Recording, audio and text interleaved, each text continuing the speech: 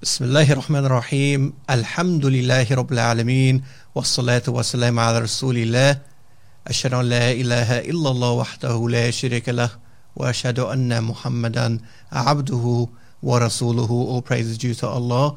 And may the peace and the blessings be upon His beloved Prophet Muhammad sallallahu alayhi wasallam.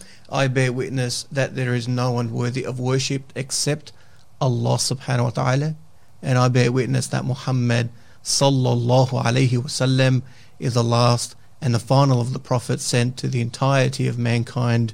Brothers and sisters in Islam, assalamu alaikum wa rahmatullahi wa barakatuh. Welcome to part 2 of what shall be inshallah an engaging conversation entitled Taqwa in an Age of Universal Disorder. Part 1 discussed the concept of taqwa and the need for our reconceptualization of this concept. Taqwa was not a euphemism for isolationism, for quietism, for lack of action, detaching ourselves from the dunya. This was not taqwa. Taqwa was concerning ourselves with the commands and the prohibitions of Allah subhanahu wa ta'ala in every facet of our life. And in this way, we want to look in the context in which we live today, how do we manifest this taqwa? Or in other words, what exactly does Allah subhanahu wa ta'ala ask of us? If the argument was this Ramadan in the age in which we live should not be defined by how many verses we read or how many prayers we pray, despite the goodness in all of that. It's not even defined by the days in which we fast, the foods we eat or don't eat, or the things we do or don't do. In the era in which we live, which we discussed in the previous session, the absence of Islam as a political manifestation, the occupation of Islamic lands, the comprehensive occupation of Islamic lands in every sense of the word, politically, economically, ideologically, culturally. Given this reality and what we experience of war, of devastation, of conflict, of poverty, and the list goes on, how is it possible that for all of us who profess to want to get closer to Allah subhanahu wa ta'ala in this month, to so casually or so neglectfully turn a blind eye to everything that is happening in towards the ummah today, towards the world today? We live in an era of COVID.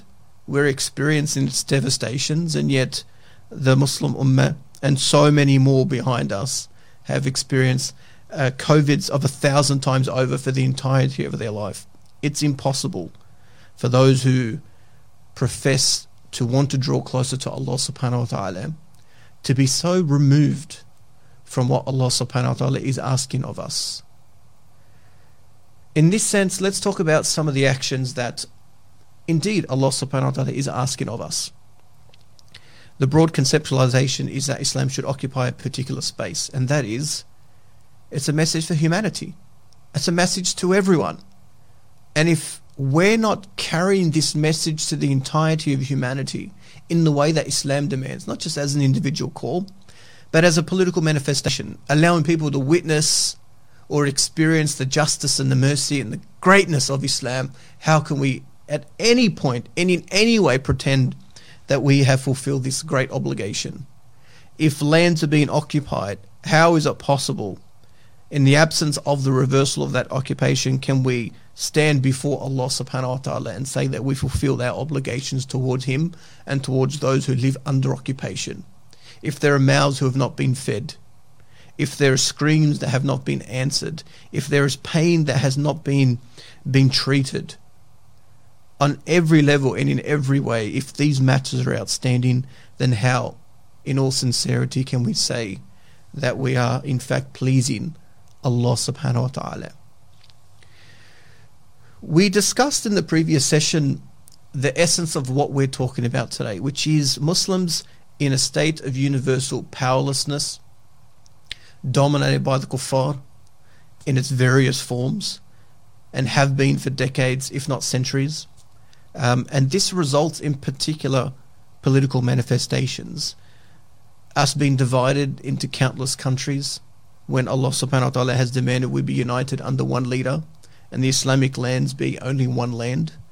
The implementation of kufr over us, whether it's secularism, liberalism, democracy, whether it's the right-leaning governments or left-leaning governments, whether it's democracies or dictatorships, civilian rule or military rule, whether it's the relationship between the Muslim world and the Western world and the hierarchy that's been established as a byproduct of colonialism. These are the realities in which we live today. And we need to address this as a fundamental consideration for us as Muslims. And so the question becomes ultimately, how do we change our condition from one of powerlessness, where decisions are made for us, over us, to our own detriment, to a position where we are the determinants of our own destiny. We wield the power to implement Islam, to live by Islam, and to build an Islamic life, and ultimately to demonstrate that to the rest of the world. And of course, the obvious response is, well, let's go back to the life of the Prophet sallallahu alaihi wasallam and look at what steps he sallallahu did, so we can replicate those too. There is no doubt that this is not a conversation that can be introduced and finalized in one sitting, which is why I want to focus on particular moment in the seerah. And this is the period of da'wah in Makkah, where the Muslims were in existence as individuals but not as an ummah, where Muslims existed under the authority of kufr and were stripped of the power needed to live and direct their lives according to Islam. The Muslims lived in the midst of a hostile enemy who threw everything at them to move them away from their deen, or to make life as difficult as possible for them, who fought tooth and nail to maintain a status quo that they established that ultimately served their interests and not of the Muslims. This was the life of the Prophet ﷺ in Mecca. And it's in this period that we need to peer into to derive some insights as to what exactly we need to be doing to ultimately reverse a set of conditions that is most analogous to the time of the Prophet sallallahu alaihi wasallam in Mecca. And I'll mention a couple of things. The first is the effort to overturn radically and comprehensively the political condition of the Muslim world is not an individual consideration. It's not something I and you are going to do as individuals. This is the first and most important point we need to understand. Even with the Prophet sallallahu alaihi wasallam, he did not go about doing things himself, nor did the companions do things just willy-nilly, of their own volition and in any way, and the da'wah was some haphazard exercise of everyone doing whatever they felt was necessary or priority at that time. No, everything was under the leadership of the Prophet sallallahu alaihi wasallam and under the guidance of the Prophet sallallahu alaihi wasallam, not just as the Prophet, but of course as the leader of the Muslims at that time, the body of Muslims at that time. If we are not part of a collective that has as its purpose the radical transformation of political life in the Muslim world, then we are not part of the effort to re-establish Islam. Let's make that very clear.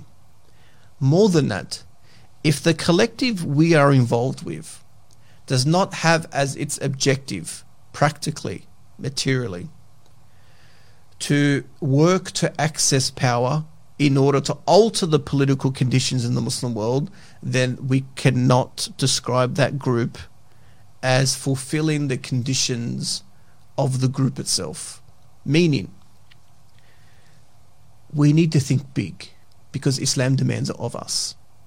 We need to conceive ourselves in the same light, that we are not just subordinates, model Muslim citizens who forever will be under the dictates of some other party. The Ummah can never accept that for itself, forever remain under the boots of the kuffar, under the yoke of colonialism, or any other semblance of authority. We have a responsibility to carry our own da'wah, to implement our own Islam, to live our own way of life the way we conceive it in accordance with Islam. It's unacceptable to accept any other situation where that is not the case. And if the collective we are involved in is not thinking on that level, in those terms, then fundamentally we have a problem. And that is, we're not thinking big enough. We're not thinking bold enough. We're not thinking in the way that Islam demands of us. From the very earliest days of the Prophet ﷺ, the Muslims were very clear that this da'wah, this Islam is going to reach all corners of the earth. Even though the starting point was Mecca, the transformation point became Medina, and that launched to the rest of mankind. But it started somewhere, but the vision was universal. It's not a small consideration. When Allah subhanahu wa ta'ala says, وَلَا يَجْعَلَ اللَّهُ لِلْكَافِرِينَ عَلَى الْمُؤْمِنِينَ سَبِيلًا, that Allah will never accept, will never allow. Meaning we should never believe for a moment that it's acceptable to remain under this condition, which is, right, for the kuffar, disbelievers, to have a way, authority, dominance over us, which is the life in which we live today. And having that in mind, we come together as a collective to maneuver, to agitate, to push forward for this very specific purpose, to recapture the power that exists within the Muslim, within the Ummah, materially, physically, spiritually, in every sense of the word, ideologically, culturally, in every sense of the word, but for the purpose of reordering what's in front of us. And so on this point, if we are serious about rectifying the condition of the Ummah, if we are serious about altering the political space in which Muslims live, in reversing centuries of colonialism in the Muslim world, developing independent will and independent power base, then the collective effort in which we engage must be established and must function for that purpose with that objective in mind. The other side of that is, well, if we're aiming for anything less than that, then we're not thinking big enough. We're not thinking big enough in the way that Allah subhanahu wa ta'ala wants us to think big. So if we are primarily concerned with teaching Muslims their deen in an abstract sense, or we are aiming to develop model Muslim citizens where they just find a comfortable space for them within the status quo, we're not thinking big enough.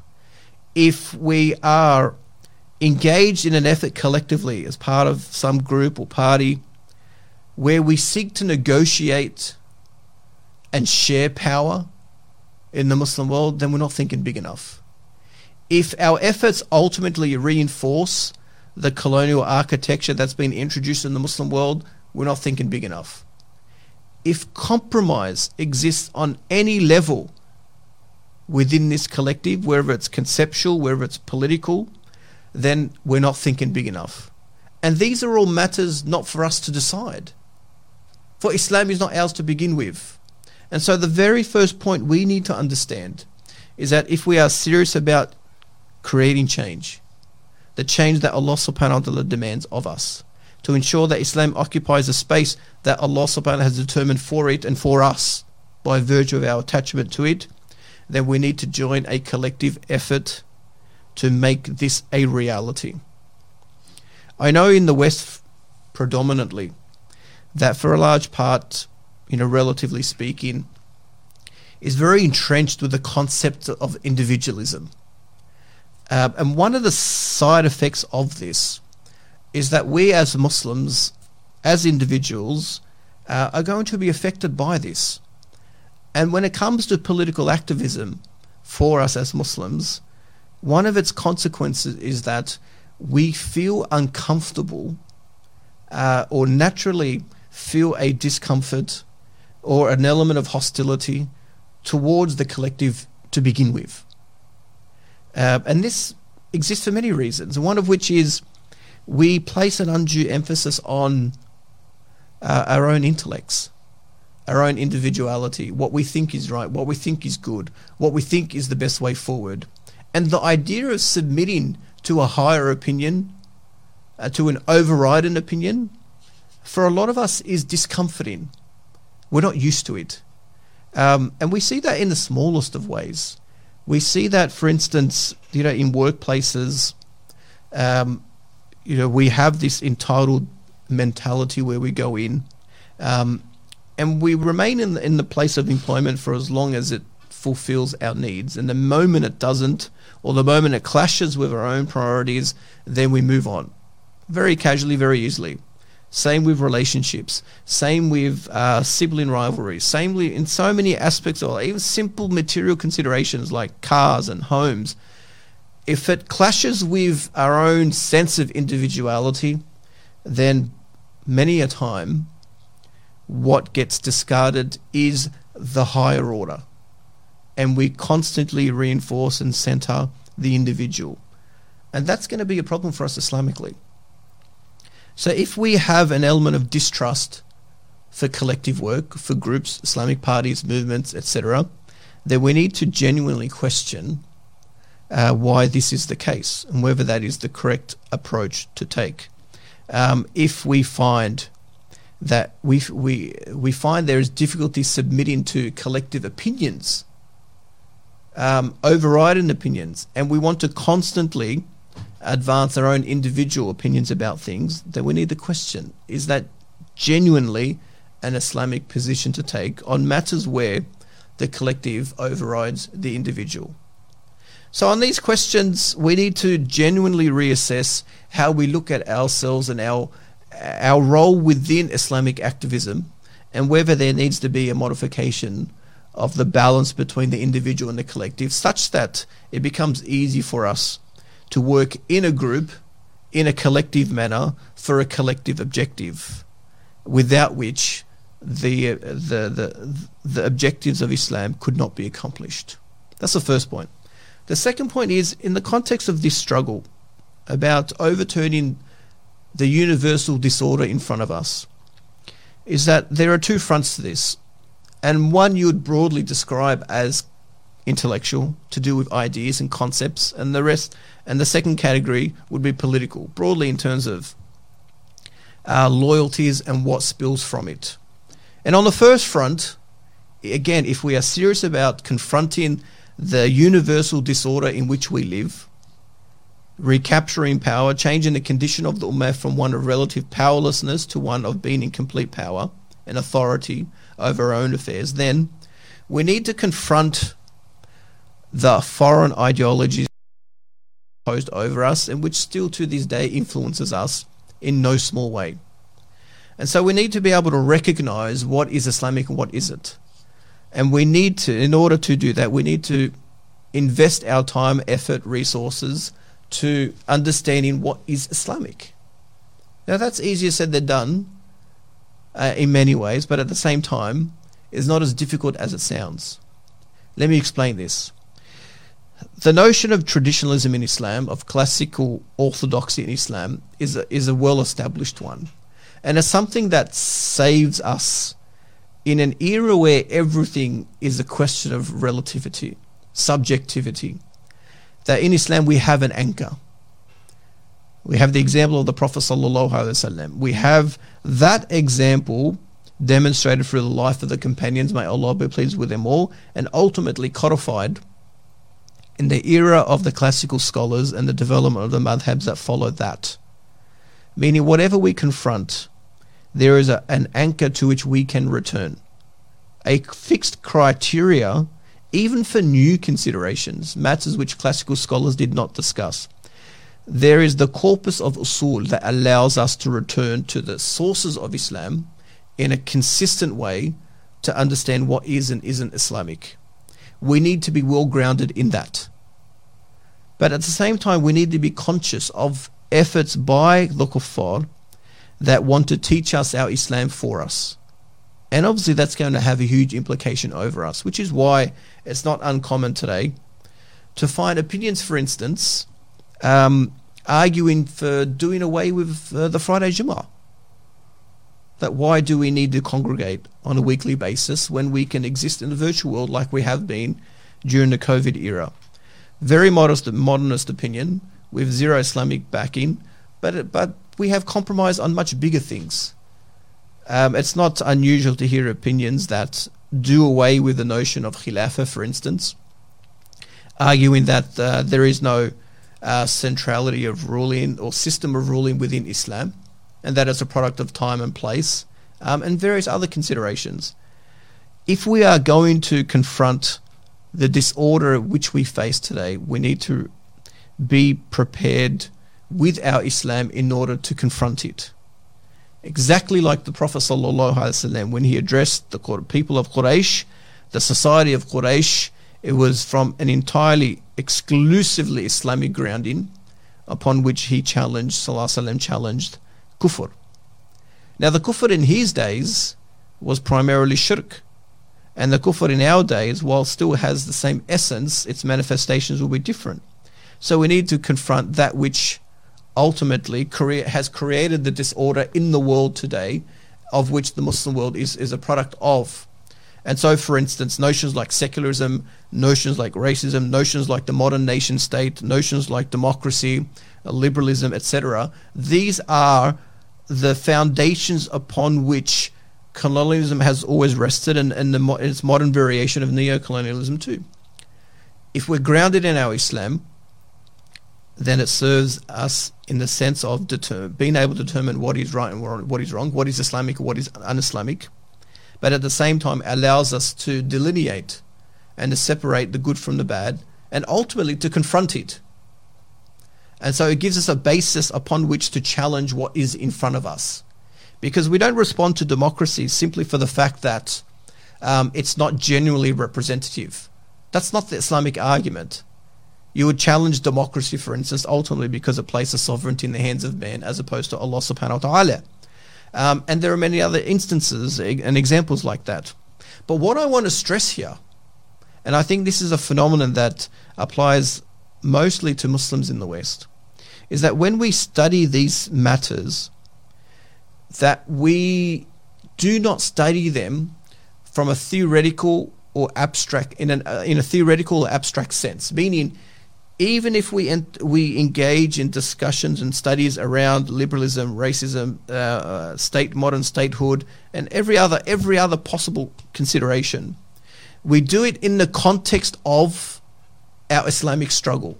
And so it's situated and positioned within the broader Islamic struggle, not in and of itself. And it has to serve a practical function, that when we do engage in study, it's not study for study's sake. When we engage in conversation, it's not conversation for conversation's sake. So when we address these issues, it's to serve the purpose of our activism. And ultimately, again, in the age of disorder in which we live, it's to allow Muslims the ability to recapture the power that they lost, so they enjoy independent will after that and have the ability to implement Islam practically and universally. So we need to, on the intellectual front, understand our Islam and use that as the basis for our confrontation with what opposes it. This is the first front. On the second front is the political side. And that ultimately is about challenging loyalties and hierarchies and position and deposits of power, places of power that are filtered throughout the lands in various ways. As the Prophet ﷺ challenged Abu Jahl and Abu Lahab and other leaders of Quraysh at his time, the objective was to move the population against those leaders and what they represented. And this is important. It's not just targeting them as individuals, but targeting them as bastions or representatives of the system itself. Now, in the era of the Prophet ﷺ, that was easy to determine because the system was ultimately invested in its leadership, despite it having a broad public appeal. But it was not as sophisticated as we experience it today, though its essence is unchanged. The rulers in the Muslim world represent something very specific. First of all, they're not rulers, they're employees. They don't exist independently. They are placed in those positions by those who enjoyed the real power, which are the colonialist countries. Historically, Britain, France, predominantly today, America. In this sense, as the Prophet ﷺ moved against Quraysh, when you hear verses like verses we all learn since we are children, Tabbad yada Abi Lahabin wa tab, right? When the Prophet ﷺ proclaimed these verses that ultimately targeted Abu Lahab not just as an individual but as a leader of Quraysh, and it applied as much to Abu Lahab as all the other leaders with the same characteristics who were part of the same campaign against the Prophet sallallahu alaihi wasallam. And it exposed him in front of his people, and there were many efforts to do that. In the same way, those who have usurped the power today need to be challenged and resisted, and ultimately the legitimacy in which on which they stand needs to be shaken. Now, to bring this down to something entirely practical, we need to be able to position things correctly. That the rulers in the Muslim world are placed there for a reason, fundamentally to protect and preserve the status quo that colonialist nations established in those lands. None of them should be looked upon, firstly, as individuals. They represent a system. Secondly, that system is built on kufr, built on colonial subjugation. Thirdly, whatever basis they have, whatever form of legitimacy they enjoy, our actions and efforts need to be structured in a way that ultimately is designed to strip that legitimacy away from them. Whatever power they rest on, we have to shake that power base. And that means in very simple ways, right? Whilst we are having this conversation from the West, it does not mean that we are independent of what's happening in the Muslim world. Representatives of those rulers who have their embassies and their cultural attaches and their political attaches and whatnot, we cannot allow ourselves to engage them in a way that ultimately reinforces their legitimacy. They have none. In the eyes of Islam, they have none. They are enemies of Islam. They and the system they represent are enemies of Islam. And what do you think, what message does it send when we comfortably, very casually have dinners with them, or break our fast with them, or we offer public supplications for them, or we allow ourselves to be wielded by the money which they possess? All of these actions, whilst we may see only snippets of it and be a product of only a part of it, serve to reinforce the legitimacy that they rest on. How can we allow that for ourselves if the objective is, as Islam demands, the complete overhaul of the political framework in the Muslim world? And the authorities connected to them are central to that. Are we comfortable, for instance, of meeting with police and intelligence agencies, arms of these rulers? Are we comfortable working for them? Are we comfortable defending their existence, their presence and their work and everything they represent? Or is our da'wah and our activism ultimately to delegitimize them, to shake the foundations they rest on, to mobilize the people, to rebel against them, and to tear down the architecture that they rest on? This is the question we need to ask. And the point for us is, in what period can we undertake these great and noble actions that are more serving than in the month of Ramadan? Should we be increasing our resolve in this month to push the people, the population, the public sentiment against the rulers and everything they represent, the institutions, the political class that the Kuffar established for us and imposed over us? In what better month is there than the month of Ramadan to increase our effort to ensure this happens? It's not an accident that we just commemorated the Battle of Badr, one of the greatest, most decisive battles in Islamic history. That occurred in which month? The month of Ramadan. Do you think the companions, the Prophet ﷺ and the companions at that time, took the view that Ramadan is a month of seclusion, Ramadan is a month of quietism, Ramadan is a month where we do away with dunya considerations? No, they fought in this month and they achieved a decisive victory in this month and have paved the way to open up the whole of the peninsula for the spread of Islam. And it happened in this month. Jerusalem was finally recaptured in this month. The Battle of Ain Jalut ultimately was resolved in this month, and there are so many instances in Islamic history where the decisiveness occurred in this month because the Muslims understood the barakah, the reward that is available only in this month, and went out and sought the pleasure of Allah subhanahu wa ta'ala by doing what was asked of them by Allah subhanahu wa ta'ala in this noble month. We live in an age of universal disorder. The world is upside down. Allah subhanahu wa ta'ala is not given the status that He deserves. The Shara is subordinate to man-made law. The Islam and Muslims are subject to the power of the kuffar. And how is it possible then, given that situation, that we use this month to turn our eyes away from all of this? No, Ramadan is a month of action, not a month of seclusion. And because we live in an age of universal disorder, it is more incumbent on us to rectify that. But we've got to be real about this, and we've got to be practical about this. I can't possibly cover what needs to be covered in one sitting. But what I want to stress is that the situation we face is that Muslims enjoy relative powerlessness, that power, that authority, that ability to direct their own will and actions has been usurped by the kuffar. And it's our fundamental responsibility to reverse that. Everything we experience of war, of conflict, of poverty, of, and the list goes on, is a byproduct of that. We all wish for things. We all wish that there wasn't war. We all wish that we could reverse occupation. We all wish that we could do away with the rulers. We all wish that we could send, the representatives of colonialist nations back to where they came from. We wish for a lot of things. But without power, how is that going to happen?